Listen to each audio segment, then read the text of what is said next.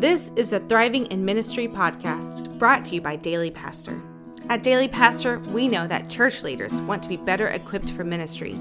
You need encouragement to not just survive, but thrive in the place where God has called you. Most training and resources don't really prepare church leaders for the challenges they will face. These real-world challenges can make you feel overwhelmed, underprepared, isolated, or burned out. We believe you don't have to face challenges alone. It is why Daily Pastor helps church leaders and volunteers find the encouragement and tools to thrive in ministry. Today we're talking about a critical subject for everyone, specifically those who are called to a life in ministry. We're talking about purity and how to pursue it.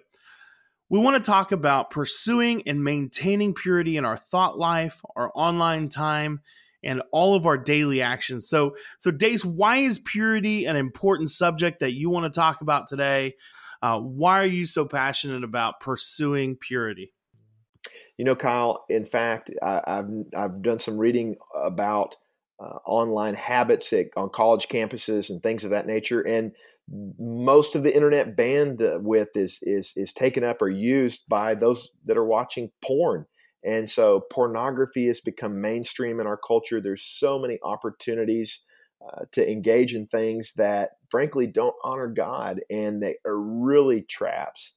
So, you know, to be frank, it's just an area that's easy to stumble in with advertising, the internet, and entertainment using what's impure to market what they're selling. Frankly, it's hard to remain pure in an impure age. Right. And regardless of what some people may think about, you know, when we're talking about purity and saying, okay, well, this is too conservative. I do, if someone's struggling with that today, I would say maybe let's talk about it from a view of holiness, right? And the idea of holiness being set apart, right? Being set apart for God. I don't think many people listening to this today are going to disagree with the word holy. You know, those are really good points. And certainly the distractions are probably greater than they've been throughout time. And we're just at a point where we're constantly bombarded, really from the moment we first kind of get going in the morning till obviously late at night. There is opportunity abounds for anyone looking for it, but also for really just in those times that we let our guard down, there's really opportunity to be attacked and let our minds drift. And as guys, we know that. And that's really what we want to talk about today is going, okay, how do I pursue purity in an impure age? So why else are we talking about this? Well, I think it's important to recognize that we all sin and we're all prone to sin. And I like to say it like this. We all have that software on board. Even when a person becomes a Christ follower, they've still got that software. They've still got the potential, the capability to sin and sin in big ways. And when we're talking about purity and pursuing purity, and you mentioned holiness is God's character. God is holy. Throughout the Bible, we see that's what he is. That's what he's like. And so if we're pursuing Jesus, we should love the things that he loves. We should hate the things that he hates. And we grow in that relationship. We grow in our holiness, frankly, as we pursue Jesus. But with that growing in our holiness, what can really hinder that is all the things that we're confronted with in the world. Now, I'm not talking about isolating yourself in a cave, but I'm just talking about learning how to navigate this sinful world and not get dragged down into the muck and the mire of sin or patterns of sin. Because frankly, one of the reasons why it is sin is because God recognizes what is good for his people and what causes them to flourish. And he also recognizes what will destroy his people, what will bring harm and hurt and damage. And there's nothing like sexual sin that can bring hurt into a person's life. Now, I'll be the first one to say, Kyle, I'm not saying that sex is bad. In fact, sex is a wonderful gift from God, but there is a pattern in a way that God has laid out and designed sex to work in human life for human flourishing. And when we deviate from that through engaging in internet pornography or patterns of lust or other things that the Bible prohibits and says is not good and does not lead to human flourishing, then we've got a real problem. So it's a danger. I'd be the first to say in my own life, I've got to guard against this. I want to pursue purity, but I also have to recognize that within me, even as a Christ follower, being impure, sinning, specifically sexual sin, those are real threats. That's a real danger in my life that I've got to guard against as I pursue Jesus. Yeah, and so when we're talking about sexual immorality, I do think it's something that there is freedom in. There's certainly a spot where God can heal and make His presence known. I also do think that kind of like you were talking about with isolation, is that sin in general, right? When we hide it, when we don't repent or confess, that it simply expounds and it grows. And so a lot of problems and some great redemption stories of pastors, but there's also been a lot in the public eye who have really struggled. And oftentimes when they talk about their struggle, it does come back to initial thoughts, what they were watching, the content that they were taking in, rather than just a one-time whatever. It was really a pattern like you were talking about. So Dace, share with us the verse of the day regarding pursuing purity. You bet. 1 Corinthians 6:18, flee from sexual immorality. Every other sin a person commits outside the body, but the sexually immoral person sins against his own body. I think this verse is at the heart of what we're talking about today. The idea of fleeing in this context, it actually carries the idea of fleeing from something like a dangerous animal or a serpent, right? When I was a kid, I was terrified of snakes and still don't like them that much. And to me, mine is mice. Mice. You may be afraid of snakes. For me, I will flee from a mouse quicker than pretty much anything else in this world. It's a statement of fact that a snake is far more terrifying than a mouse. So I don't know what's, Kyle, I don't know what's going on there. There's no question about that. But nevertheless, I remember as a kid, I saw a cat, or a cat out in our front yard, and it was staring at something. And I walked out there and I saw this snake. The cat was like fixed on it in curiosity. But for me, that thing was like, I don't know if you've seen the movie Anaconda, or it was like a viper, it was terrifying, right? A dangerous, hideous beast. By the way, there's a guy in my discipleship group, and he may listen to this. He has a snake in his house.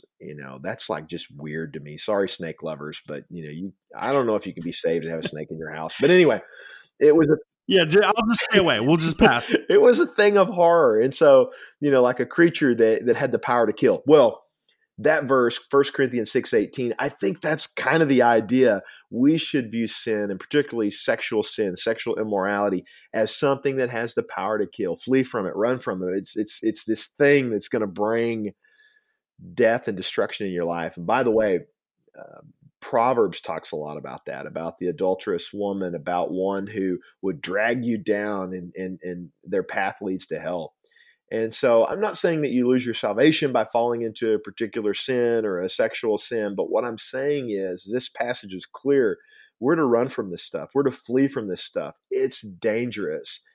And you and I both know that there's no shortage of examples. I mean, even I can think in the past couple of years of major ministry leaders who have had decades of ministry, quote, success, and only be taken down by sexual sin, the allegation of prolonged sexual sin or impurity.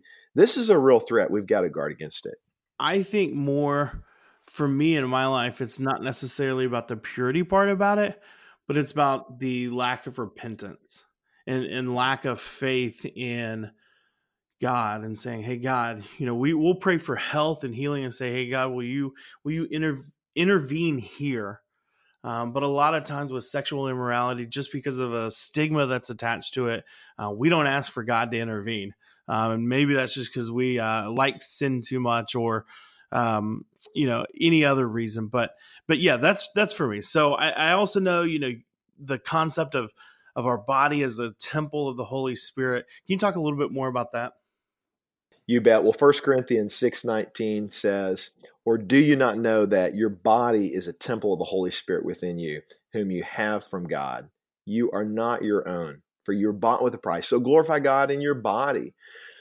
Well, as Christ followers, this passage teaches us that we've been saved to be a place for God's Spirit so that God's Spirit can dwell inside us, a temple, a habitation, a house.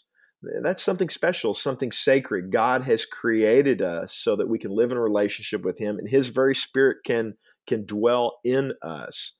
Our bodies are not to be a tool for sexual sin or any sin of that matter.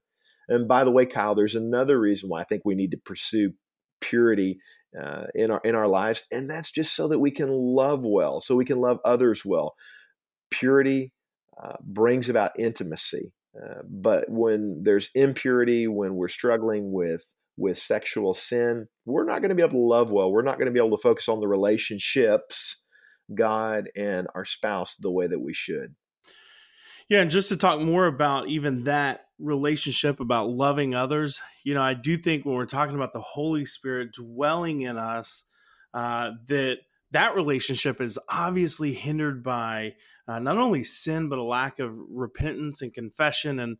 And so to copy a saying probably from our grandmother, I don't know who it was, but the Holy Spirit goes to bed at midnight, right? And so if you, or nothing good happens that late at night. And so for me, I think even knowing some of those things and saying, hey, I'm going to honor, I'm going to love well, I think part of that is sitting there and going, okay, well, let's think through this. Let's talk through what it looks like to pursue purity in an impure age. So let me ask you that. We know that we live in a fallen world.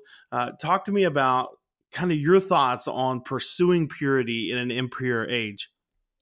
Well, I think we have to begin by admitting that trying harder is not the answer. It's really pretty ineffective. And if I focus on something for the purpose of not doing that thing, I'm still focusing on the wrong thing.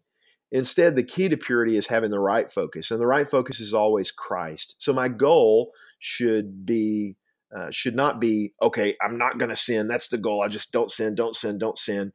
Instead, the focus has got to be on Christ. I want to follow Christ. I want to learn. I want to grow. I want to focus on Him. And so instead of focusing on this thing that's really a struggle, I focus on the solution, and the solution is Christ. And in focusing on Christ, we learn to love more of what He loves and hate more of what He hates. That's a big difference in approach. So Dace, when we're talking about hating what He hates and kind of where our focus should and should not be, why don't you go ahead and share with us a tip on how we can practically do that today? Well, you bet. So the first tip really in pursuing purity is we have to focus on Christ, not the sin. Purity is going to grow in your life, and God's influence is going to grow as you focus on Christ. Plants need sunlight and water. And in the same way, as a Christ follower, we focus on Jesus. We focus on Him and on His Word so that we grow and learn to love what He loves and hate what He hates. I heard someone say recently that when you're in the Word of God, you'll be in the will of God, right? And so that just kind of speaks to this idea that when our focus is on Christ, we're going to grow more and more like Him. That's actually a pattern that we see throughout Scripture, that you become what you worship. In fact, for you pastor scholars out there, G.K. Bill wrote a book called We Become What We Worship, or something like that. And it has this idea that whatever we give ourselves to, whatever we worship, whatever we devote ourselves to, we become like that thing. And so when we're talking about purity, if we want to be pure, if we want to be holy, there's only one place, there's only one way to get that. And that is we've got to focus on Christ. We've got to worship Him. We've got to be devoted on Him. And so it may sound a little bit redundant, but if we're going to pursue purity, if we're going to live a life that's going to honor God, it begins with the right focus. And the right focus is not, well, I've got to try harder. I've got to not do this thing, and I focus on that. That's a wrong approach. The right approach is I've got to be full of Christ. I've got to focus on Jesus. I've got to be in His Word. I've got to pray. I've got to, and I don't say those things in saying that, well, I just got to, getting back to the advice of I've got to try harder. No, I've got to grow in greater depth and love and relationship with Jesus, so that as I grow in that relationship and that depth with Jesus, I'm going to love the things that he loves and hate the things that he hates. I'll illustrate it in this way.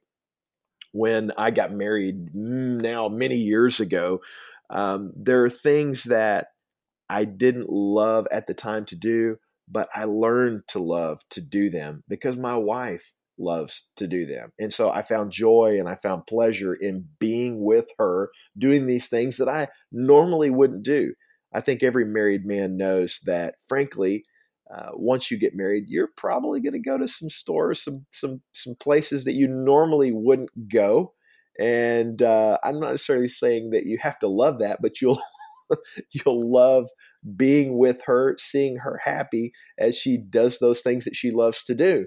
For me, there were some entertainment venues. There were some more, some meals that didn't happen at truck stops or diners, right? That I learned to enjoy because she enjoys going there. Yeah, and I really learned to enjoy taking out the trash too. So, there's some of those actions too. Well, Dace, I appreciate you sharing that and really wrapping our heads around. I know it was a little bit of a pivot where we first talking about pursuing purity, but ultimately it comes down to focusing on Christ and not about, hey, don't do this, but do this. And so rather than trying to fill a void with all the things that the world offers, that an impure world and an impure society are trying to fill that void. Hey, let's come back. Let's focus on Christ. Let's really dive in, fill ourselves up with the Holy Spirit and say, God, what do you want me to be? And so today, as we talk about pursuing purity, we want you to know that you are encouraged. And if you're struggling in this area, reach out to us. Seriously, take time, send an email. You can contact us at the website, but we want to pray for you and cheer you on in your mission to follow God and serve in his kingdom. As always, we hope you have been encouraged by this episode as we're here to help inspire church leaders in their ministry. Hey, have a great day and be sure to look for future episodes where we build on this foundation, additional tips in pursuing purity in your life. Here's how Daily Pastor supports church leaders. First, register your email to get access to our latest content. Second, subscribe to our podcast and follow us on social media. Third, get the encouragement and tools you need. This is a Thriving in Ministry podcast.